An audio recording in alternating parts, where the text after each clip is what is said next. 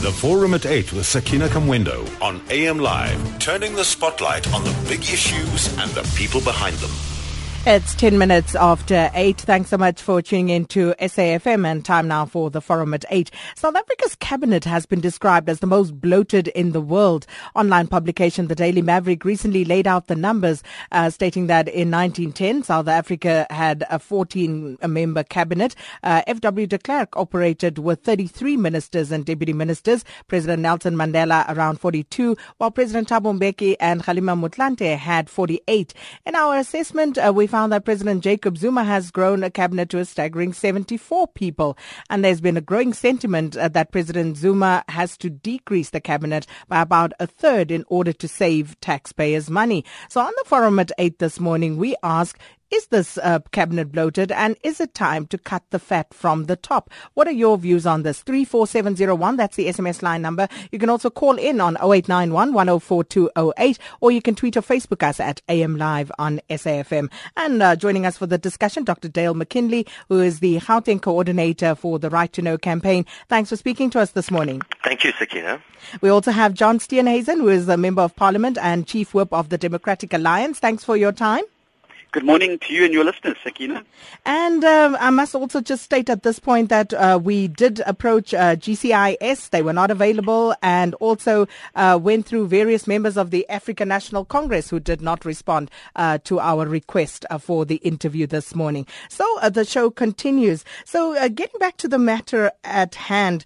Now, the assertion is that in many advanced economies, a single minister can be in charge of more than one ministerial portfolio, Dale. And many people are saying, why can't we replicate that sort of thing in South Africa?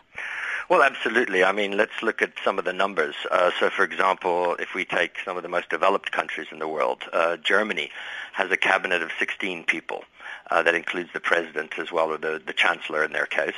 And the United States has 17. Now, we're about, in terms of population-wise, a much, much smaller country.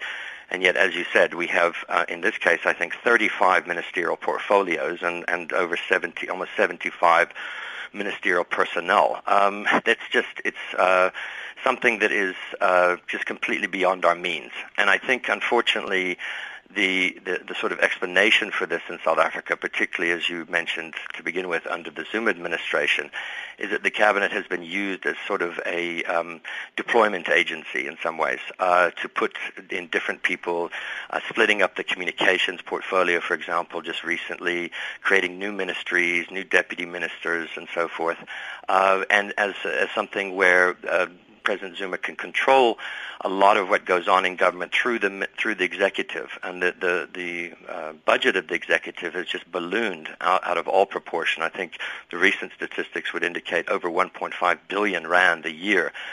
We can talk specifically about how that's broken down, but I think the bottom line is, yes, we have a top-heavy political class. We don't need that many people. And the question, of course, is what are they doing? I think many people would not be as upset if we had a situation where we felt that our executive was actually running with development programs, doing a very good job, and earning their keep. But their feeling is that in many cases the job descriptions are there, but the actual practice is not. So I think that it's a very important example to be set, because if the top politicians in the country are just creaming it and not doing a great deal of work in the process for a ride, and I think that's the main thing that upsets people. But wouldn't this sort of call make more sense if we had empirical evidence to back it up, as opposed to, assumptions or even a perception that may exist, Dale? When you say empirical, of what exactly, Sakina? Of what the cabinet ministers actually do, of what these various portfolios are actually set up to do. Let's take, for example, the new communications minister. Let's take Faith Mtambi, the new communications minister, who's had now over a year in her portfolio. Let's see what the minister has achieved. One of her key portfolios, at least, is the SABC. clearly our public broadcaster and communications, and then also the digital terrestrial television, the shift over to digital television. These are the two key things. What has happened on both of those things? I think we can see that in the SABC, the situation is not great in relation to a lot of governance issues and some of the disciplinary hearings against the CEO and so forth and so on, the fights between the board and the management. And then we also see with DTT that we are almost a year and a half behind. Many other African countries with half of our, or even one-third of our GDP and our capacity have already moved on to that terrain. So that's one example. I think we could give many, many ones. That's not to say that all ministers are not doing their jobs. There's some, I think, that are. The question I think we're trying to ask here is, do we have a bloated cabinet? Do we not need a cabinet? Of course we do. But do we need as many people to do these things and as much money to be spent when the deliveries are seemingly a little bit short? But following on the example that you've just mentioned, does the ineptitude or the alleged ineptitude of the minister mean that the portfolio altogether should be scrapped? No, it doesn't. But the question is, we were never given, for example, I don't think we were ever given a real explanation as to why President Zuma divided the communications ministry into two. I mean, why do we need two different ministries, two different sets of DGs, two different sets of officials for essentially something, as you mentioned at the beginning, in many other countries where one minister will cover a range of different things under, let's say, communications as a generic portfolio, and that would include a whole range of things. Why, when we split higher education, lower education? Now, there might be an argument for that, but the question is it not possible to have a Ministry of Education that deals with all different education and to pull that together? Would it not be potentially more coherent as opposed to, two ministries that are sort of competing against each other for funds as well as for, policy proposals? I think the question is, there's a feeling in many cases that the multiplication of ministries and positions has led to less delivery. In other words, to more administrative and bureaucratic things that are being done, but the practical outcome of those things is often not matching that. John Steenhuis, and the other question is whether it's fair to compare South Africa, given our circumstances as a developmental state, to European and Western established democracies. Well, of course. I mean, there are different challenges between a established democracy and a emerging economy like ours. But even when you do that comparison with other emerging economies around the world, certainly with over 75 cabinet members, it's one of the largest cabinets in the world. So not even those other countries facing very similar socio-economic challenges as South Africa faces have such a large cabinet. Now, the reason we have such a large cabinet is that President Zuma is trying to straddle an alliance and try and keep it together, and so he has to use the glue of patronage to do that. And that's why we have over 37 deputy ministers, 35 ministers, and the president and the deputy president. And obviously, I think it's right now that we're asking this question, is this bringing the efficiencies that we need to South Africa? Is it serving us? And if one looks at the key indicators, the World Bank's Good Governance Index, for example, South Africa has declined year on year on this, despite the fact that we have the biggest cabinet in the world. So if we were to cut down, where should we begin, John? Well, of course, there's a number of departments that straddle, a number of ministries that straddle a whole lot of departments that are doing essentially the same thing. Let's look, for instance, in the economics cluster. You have the Department of Trade and Industry, Minister Rob Davies. You have the Economic Development Ministry, Minister Ibrahim Patel, and you have the Small Business Ministry under Lindiwe Zulu. Now, there's no reason for us to have three different ministers essentially directing the economic development and trade and industry and small business creation. You could have a single minister there with those departments then reporting to them. And there's hosts of examples around government where we have these ministries where we can accumulate other government departments under a single minister. There's no reason for us to have three separate ministers, all with the associated costs of their departments, without looking for those efficiencies in government. Dr. Dale McKinley, talking about trimming the fat from the top, there has been an argument that's been advanced for quite some time about the need to have the provincial layer of government. Do you think we need that? Well, actually, I've argued that I think we don't, and I think that this was in many cases a compromise coming out of the negotiations in the early 90s, if we all remember, where there was a fear from the old National Party that the ANC was going to centralize power at the national level, and that what we needed was a fairly strong federal system, and therefore the provinces were created. I don't think it's a question of necessarily, I think there's certainly the need for administrative aspects of governance at the provincial level, but what we have is the duplication, unfortunately, of ranges of those same ministries, those same kinds of bureaucracies at now 3 different levels, which is national, provincial, and then local government. And the question I would have, and I think many citizens have about the provincial government, is what does it actually do?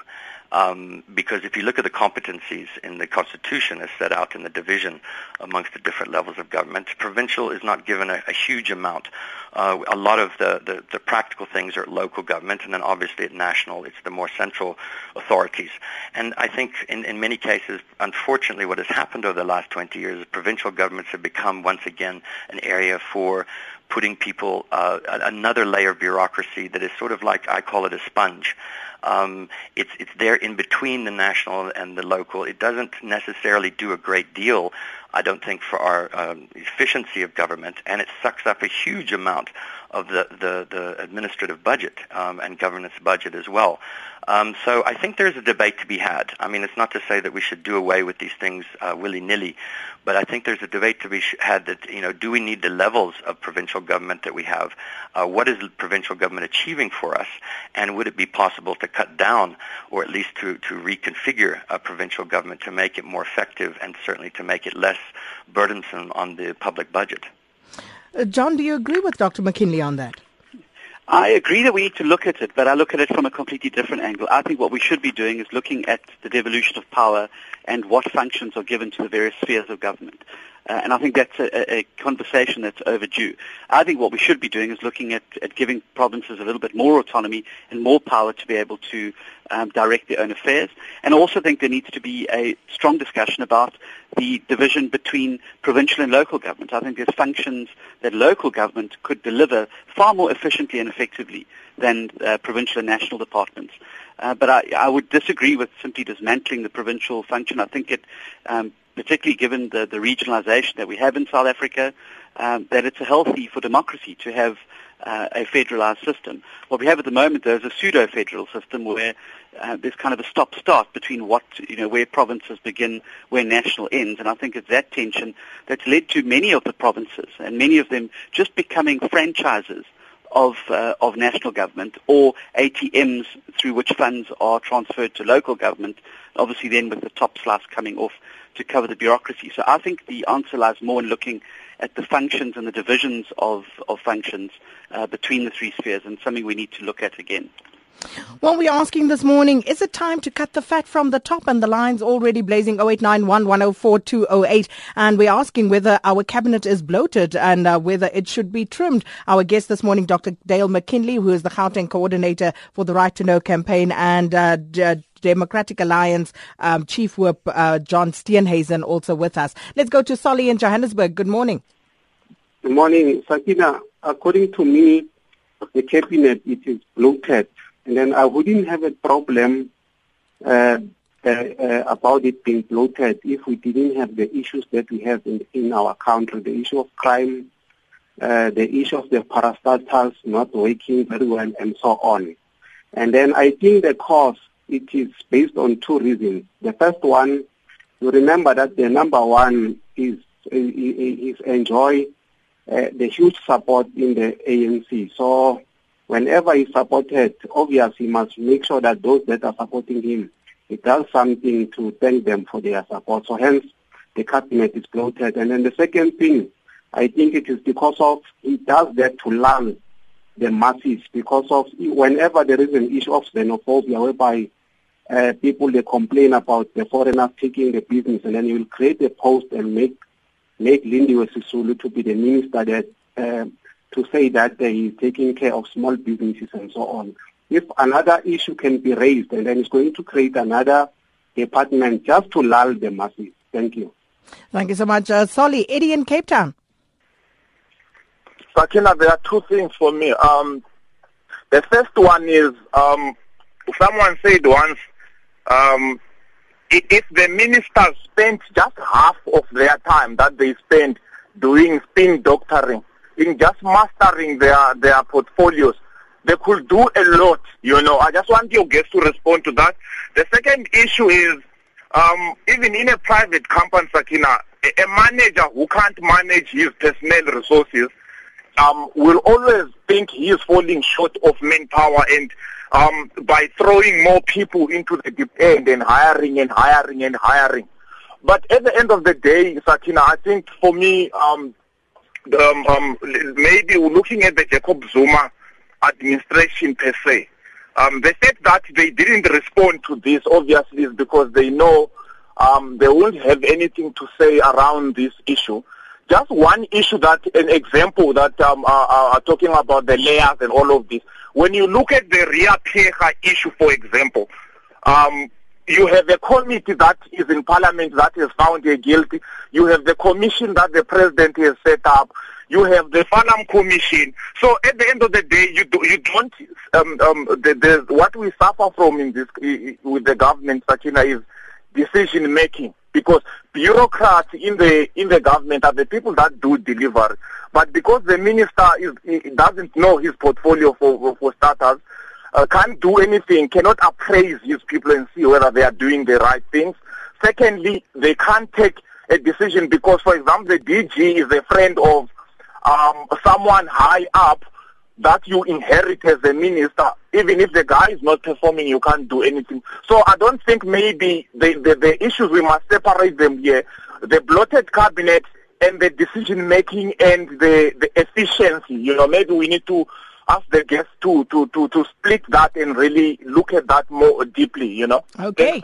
Thank you so much. Eddie, let's go to Peter Maritzburg. Good morning, Chris. Good morning.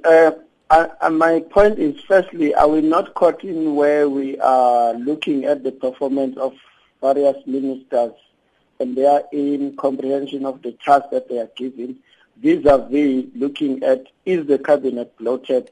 And when we say it's bloated, is it bloated for the task at hand, or is it bloated in terms of numbers? Because my fear is that if we only look at numbers and compare the numbers and the increase in numbers and don't look at the task, we might not come at a very intelligent discussion that will inform and advise how people should really look at the issues. And I just want to hear your question. Before you go there, Chris, do you think cost should be a factor here as well? When we look at the task that needs to, if we say, for an example, what do we need in order to move towards a developmental state? And what are the key areas that we need? Because in essence, developmental state is centralized macroeconomic planning. And do we really need 4 ministers that deal with the economy, as part of your guest was alluding to? And those are some of the decisions. And you are correct, yes, we need to look at the cost. And where do we need, and look at the current and the objective conditions. We live in a where economy is growing at a very slow rate, and where the public is yearning for things, especially for public goods from the state. And can we afford to have such a big cabinet? I think those are some of the issues that we need to look at. Thank you so much, Chris in Peter Maritzburg. Dennis Bloom, good morning. Good morning, Sakina, and good morning to the people in the studio there. Sakina, without any doubt, we can't argue this thing. This thing is too big. It does. South Africa does not need President Mandela, President Thabo Mbeki have done much more work than this bloated cabinet is doing. How so? Sorry? How so? No, it was more effective than this one of President Zuma. But how do you measure that, Dennis? Sorry? How do you measure that? You see, there was more delivery. There was less service delivery protest all over. You see, in health, there is a service delivery protest. In local government, there's service delivery. All over there's service. You measure it by that. If the country is stable, then you say, no, this cabinet is working. of this government is working. You see, Sakina, we are only looking at the 37 and the 35. All of them are having protectors. They are having two houses, one in Pretoria, one in Cape Town. Two cars, one in Pretoria, one in Cape Town. I am telling you, Sakina, we will never survive in this country if we are not going to cut this bloated cabinet. Okay. One of your panelists have said Germany is having 16. Why must we have this big thing? Lost Dennis Bloom there. But got the gist of it, and we'll come back to it after this. The Forum at 8 with Sakina Kamwendo on AM Live, turning the spotlight on the big issues and the people behind them. Does South Africa have a bloated cabinet, and is it time to cut the fat from the top, is what we're asking this morning. 0891 104 208 is the dial-in number, and our guest this morning, Dr. Dale McKinley and John Steenhuisen, and taking your calls on 0891 104 208. Before I get back to the panel, let me just go to the lines. Kareem was there before the news break. Thanks for holding, Kareem. Hi, Sakina, how are you? Well, thanks, and you? Good morning to your panel. Sakina, I want to make a quick comment, two quick comments. We should cut the fat of the cabinet because, it's too huge, and that money could be utilized for many, many purposes. Secondly, from the top level right to provincial level, I think all the metros are also overflated. They got too many people on board. They all have to be trimmed. And I tell you, a living example for these people to now realize the new year is coming, 2016, what Tanzania has done. The president of Tanzania has cut everything down. I promise you, if that works, and if we can employ the same method here in South Africa with all this fancy transport and using 4x4 cars and all the expenses they do, we'll able to do a very good job in this country and do service delivery and look after education, health, which is a priority. It's about time President Zuma took the stick and said, fine, let me trim the fat off and let's go for it. Thank you very much. Thank you so much, Kareem. Let's get back to the panel just to answer the issues raised by the listeners thus far. Dr. McKinley, let me start with you, because we're talking about cost here, but what does it actually cost us? Well, according to the latest stats, which were from 2014-2015 financial year, the estimated cost of the entirety of our cabinet, that means, ministers, deputy ministers, support staff, and all the perks, in other words, accommodation, travel, vehicles, all sorts of other things, is around 1.5 billion a year. Now we can break that down. For example, salaries of them. If you just take the ministers for salaries, it's around 150 million a year. Support staff is almost 300 million a year, and so forth and so on. So it's a substantial amount of money, and I think the latest debates around the ministerial handbook, for example, which have been going on for the last 3 years, and all the kinds of things that the ministers and deputy ministers are given and are provided. We don't have time to go into all of these things, but it's actually quite ridiculous if you think. I can give you 2 or 3 examples of where we could cut the fat on a range of different fronts. For example, private social functions at ministers' and deputy ministers' houses are paid for by the state.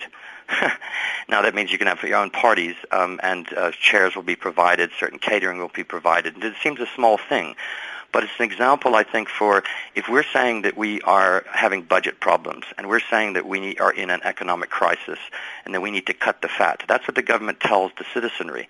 Then they must practice what they preach. And I think people appreciate when they see our leadership cutting things and saying we don't need that, we don't need to take the first class. We don't need to take the Department of Defense helicopters and jets where we go.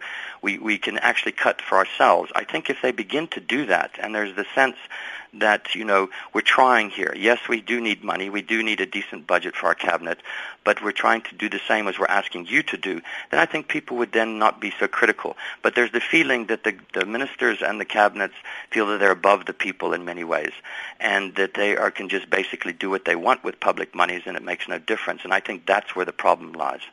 And let me just come back to John Steenhuisen of the DA very quickly. You reported as saying that, the DA would have a 15-member cabinet.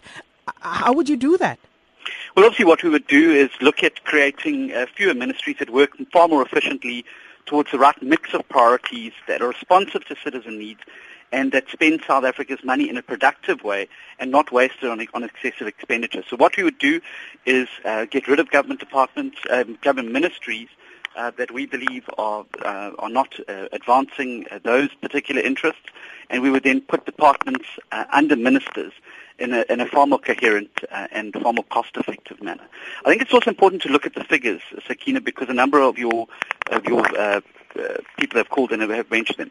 I think that it's important to note that the public sector wage bill, since 1994, it was 5% of South Africa's GDP. In 2014, it's now 39%.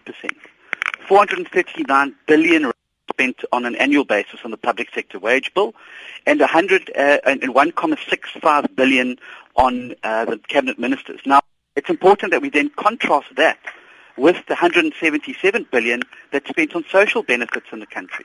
And when you start comparing it with that, it becomes very evident that this is expenditure that we can't afford and should be redirected into those areas where we need it most. Interestingly, a number of our listeners saying, John Steenhuisen, that we shouldn't just stop at cabinet because Parliament itself is bloated. What's your take on that? Well, obviously, I mean, it's something that, that's determined by a formula based on the number of people in the country. And, if it's that's a debate that we can have as well. I mean, the problem that we have as well in Parliament, the knock-on effect of this bloated cabinet, is that because the cabinet is so big, those ministers are never in the House. And so the ANC battles really in terms of getting a quorum there, because those ministers are just never available to come and help the ANC's numbers. So we've been able to block a number of key bills this year and frustrate the ANC's legislative program and some of the bad bills that they've done that's bad for South Africa, simply because they can't get the numbers there. They're relying on minority parties to be in the House to make a quorum. So I think if we reduce the number of MPs, I think the ANC would find it even harder to be able to drive the legislative program through the National Assembly. And what about deputy ministers, Dr. Dale McKinley? Because the question is, what sort of value do they actually add? Well, it's a good question, Sakina. I mean, if we remember, President Zuma has expanded quite substantially the number of deputy ministers and from previous administrations. And I think that the question for a lot of people is exactly, I mean, what value does the deputy minister add? I don't think there's any question that there's a need for second-tier officials in the cabinet to assist. But in the context of if one looks at for example, again, I'm going back, and your callers raised this earlier on, which is that, I guess it's about what he called mastering their portfolio. So the question is not whether we shouldn't have deputy ministers. The question is whether or not it's the right person for being that deputy minister and whether they're actually doing their job. And oftentimes what we find is that deputy ministers are deployed for political reasons, to keep checks on ministers that might not be in with the president, or that you see internal factional battles taking place, high turnovers. And I think that the real question is administrative efficiency. There's no problem with having a range of deputy ministers if there's the feeling that they're working closely with the minister, they actually have a handle on the senior officials, that's the DG, the deputy DGs, and everything else. But what we find, unfortunately, is it seems it's a catfight. So we get this constant turnover of high officials, including with the politicians and top officials, and therefore delivery and responsibility is not taken for that. So there's that sense that the cabinet is not the same standards that we would apply to other public services. If you're not delivering, well, then you need to get somebody in there that doesn't apply to cabinet, as if it's almost an officially protected political space, which doesn't, the same rules don't apply. And I think what the public is saying, and why the public is quite upset in a lot of ways, is they feel as though that ministerial, deputy ministerial level there is something that is not tied in with taking responsibility for what your portfolio says you must deliver, and having some kind of benchmarks against which we can judge whether or not someone is doing their job. Well, let's go back to the lines. 0891 104 208. Kolisile in Valbank in Mpumalanga. Good morning. Good morning, Sakina. Welcome. My take is firstly, get rid of the Department of Women and Children. Why? And because You say why? Yes. You can take their functions and give them to the other departments. You see, it's unnecessary. So, so you're saying issues pertaining to women and children are unnecessary? No, not necessarily unnecessary, but you can give them to the other departments. You see, like the Department of Social Development and the Department of Home Affairs, for example. Okay. All right. Continue. Okay. Kolisile and Falbank in Mpumalanga, the Department of Women and Children's Affairs must go first. I'm not too sure how I feel about that. But let's hear from Mike in Newlands. Good morning. Hi, good morning, SK. I think it's interesting, firstly, that the ANC is too cowardly to come onto your show. But then again, you can't defend the indefensible, so it's not a surprise. John Stiershuisen hit the nail on the head when he used the words glue of patronage. What that tells us is the ANC assembles the candidates not with putting together what's good for the country, but rather what's good for the ANC and what keeps them together at the cost of the country. And it's interesting that Zuma has already said that the ANC comes first, not the country. So that really plays exactly to what I'm saying. It proves everything to the fact that the ANC looks after itself first, keeps its people at the top so they can feed, live their happy life at the expense of the poor. And really, this cabinet, we could operate with 15 people easy. Thanks so much, Sakina. Thank you, Mike. The question of patronage, isn't that sometimes overstated, though, Dr. Dale McKinley? Well, I don't think so, unfortunately, because it's not, I think we have to look at this in a holistic manner. In other words, if we're looking specifically at the cabinet, it's an example, I think, of an approach to governance that has unfortunately taken precedence over the last several years. Let's look at provinces, let's look at local government. The problem, I think, and even the ANC admits this, in its own internal documents when it looks at the performance of its councillors and its politicians, which is that people are being put into jobs that they simply are not, they shouldn't be put into those jobs. And that's the reason why is because the decisions that are being made oftentimes are not relevant to the portfolio in which that person is being placed. It's about a political power play. It's about who's close to the premier or who's close to the president, who's not going to ask different questions. We have to look at also when those ministers who have had the courage to speak out and to say, look, we don't think that things are being done properly against the kinds of like the National Development Plan or whatever the large macro frame that is being set for the ministers, and that we believe that there's a lot of wastage being happening here. Oftentimes, instead of bringing them on board in those comments and saying, okay, that's a good critique, let's look at that, they're often punished, marginalized, shifted.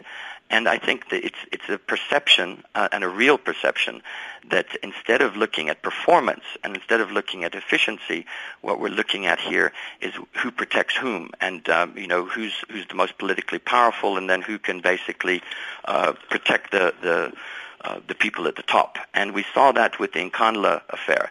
It was, I don't want to beat a dead horse in this case, but in the sense of the fact that what it brought out was that, when these things came to the public attention, there were some ministers that expressed serious reservations about the kinds of decisions that had been taken and the processes that allowed those decisions, and they were sidelined. And that tells us, basically, that politics is trumping performance. And I think, I'll get back to this point again, when we talk about a bloated cabinet, it's not simply, as your caller said, it's not simply about the numbers. It's about whether or not people are actually delivering what they should deliver. And when I think people would accept the fact if we had a larger cabinet, if we had a growing economy, if there were jobs being created, if there was a sense of delivery at when the health and education departments, let's take textbooks, for example, were being delivered on time to all schools, then people would be able to accept, I think, that it's not a question about how many numbers we have. If people are doing their jobs, that's okay.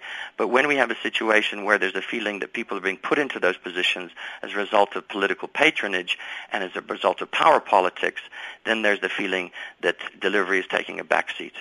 All right. And let's still so many calls. Okay, I thought I'd read some messages, but let's prioritize the calls. Paki in Cape Town, good morning. Hello, Sakina. Thank you for taking my call. I've been asked not to greet you because you're okay. Sakina, I'd just like to make this few points, please.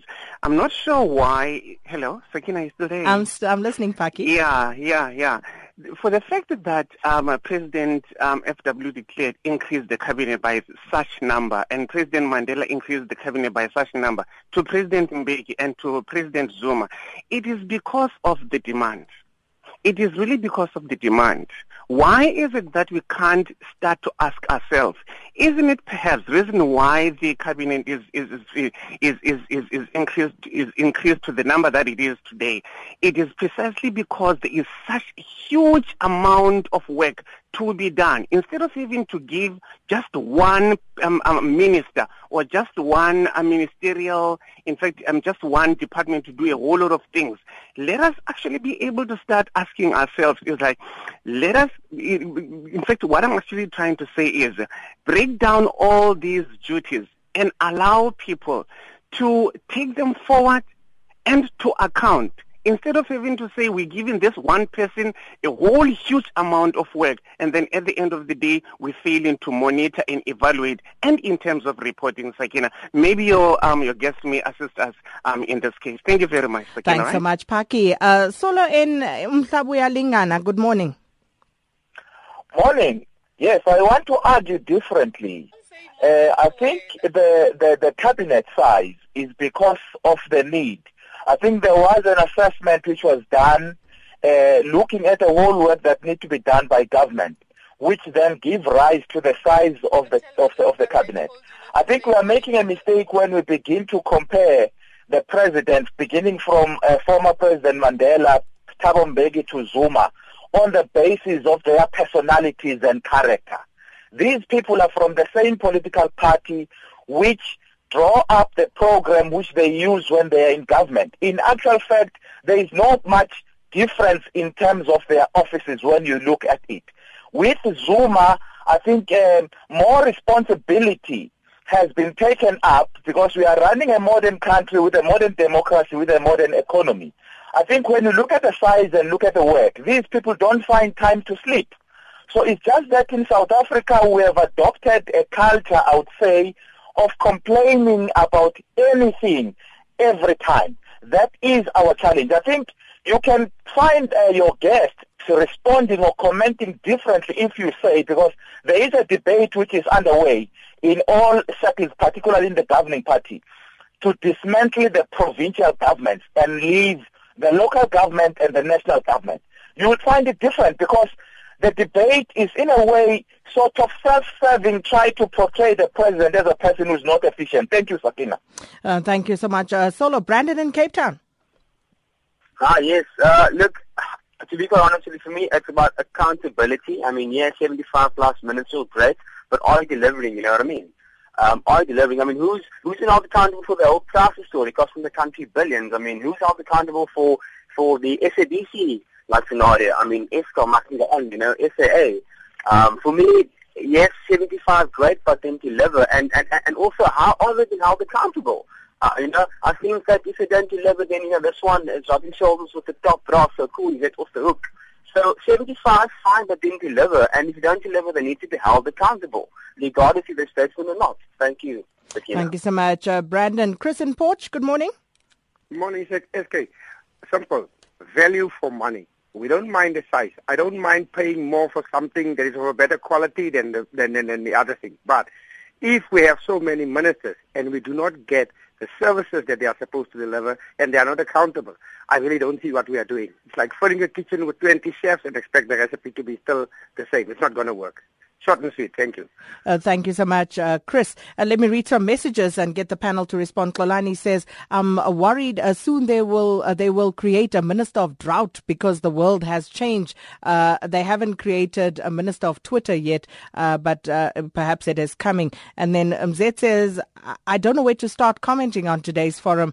The way South Africa is seemingly quite despondent there. And then a few others on the SMS line. How long does a minister serve? Can't Jeff Hudson Radebe stand aside. And this one says, it's from KB, cronyism and patronage, fertile ground for an inefficient, corrupt administration. Who knows what Lindiwe Zulu, Stella Ndabeni, Mzwandile Masina and Siyabonga Cwele does. And then this one says the debate must consider the fact that South Africa is a developing country and can't be compared with developed nations. And secondly, South Africa took care of whites only.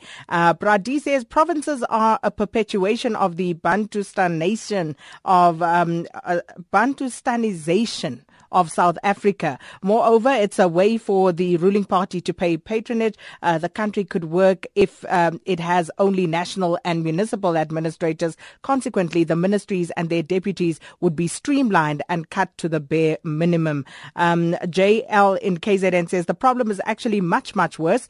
On top of the national and provincial cabinets, the directors are also political people, and often cadre deployment goes even further down the line. Very difficult to dismantle this mess. And then Anthony says, could we have an audit on cost-effective performance of all these departments? This one says, SK, it's so obvious you are a pro-ANC and anti-white person. You're always trying to defend an incompetent, racist, corrupt government. And on the flip side of that, Muzi says, this anti-Zuma, anti-ANC agenda that you are pushing and using SAFM for, let's hope it won't come back to bite you. So I don't know, seemingly upset everybody with this question this morning. But let's hear from the panel. John Sienason? Yeah, look, I mean, I think that what's coming through very loudly and clearly is that South Africans, particularly given the economic situation that we find ourselves in, and the fact that too many South Africans don't have work, and that life is too hard for too many South Africans. I think they look at this expenditure, they look at these vehicles, the expenditure on an annual basis on vehicles for ministers, this high-flying rock star lifestyle that some of the ministers are very happy to flaunt, paid for by the South African taxpayer. I think it creates a sense of revulsion amongst many, many South Africans. And I think that that's why it has stimulated this debate this morning, because I think people are getting fed up with this excess, and it's time for us to look at how we actually ensure that we have a lean, efficient government that is citizen responsive and not minister responsive. Dr. Dale McKinley? Well, just responding to some of the comments here, I think that what some people are missing here is that I want to make a metaphor. If you at a personal level, if we have a household budget and it's a very specific budget, you don't, you try to live within your budget. In other words, you don't go and you don't start buying huge items that are going to put you in massive debt. The same principle applies to the cabinet. If we're in a time of contraction, our economy is not growing, we're facing a range of crises, we're also facing a whole range of huge needs, as someone pointed out in the population, then what you do is you don't necessarily go and expand the top levels of people who are supposed to be overseeing these things. You put the money where it's needed. That's the question. The answer to delivery and the answer to the demands and the needs is not more people at the top, it's more people at the bottom. It's more people on the ground delivering social development, social workers, good teachers, health professionals. These are the people that actually make the delivery of services, not the politicians. The politician's job is to oversee, to manage, to coordinate. And I think if you're good at doing that job, you can do so without having a large numbers of people and large numbers of expenditure. And I think the citizenry is saying, let me just give an example just to destroy this myth that it's only just, developing countries that need huge amounts of top officials. Kenya, for example, has a cabinet of 20 people, which is almost half the size of South Africa. And Kenya doesn't have the size of our economy, is not as sophisticated. So there are other examples even in our continent where we can cut that fat and then put what we do have where it needs. And I think that's what the citizenry is saying to our cabinet. Let's stop wasting that money and stop bickering at the top, and let's get on with the job of delivery. Well, thank you so much. Our guest this morning, Dr. Dale McKinley, Gauteng Director for the Right to Know campaign, and John Steenhuisen, a Member of Parliament and Chief Whip of the Democratic Alliance. And that's where we're going to leave it. We'll storify those comments that we didn't get to read, and you can go and look for those on www.safm.co.za.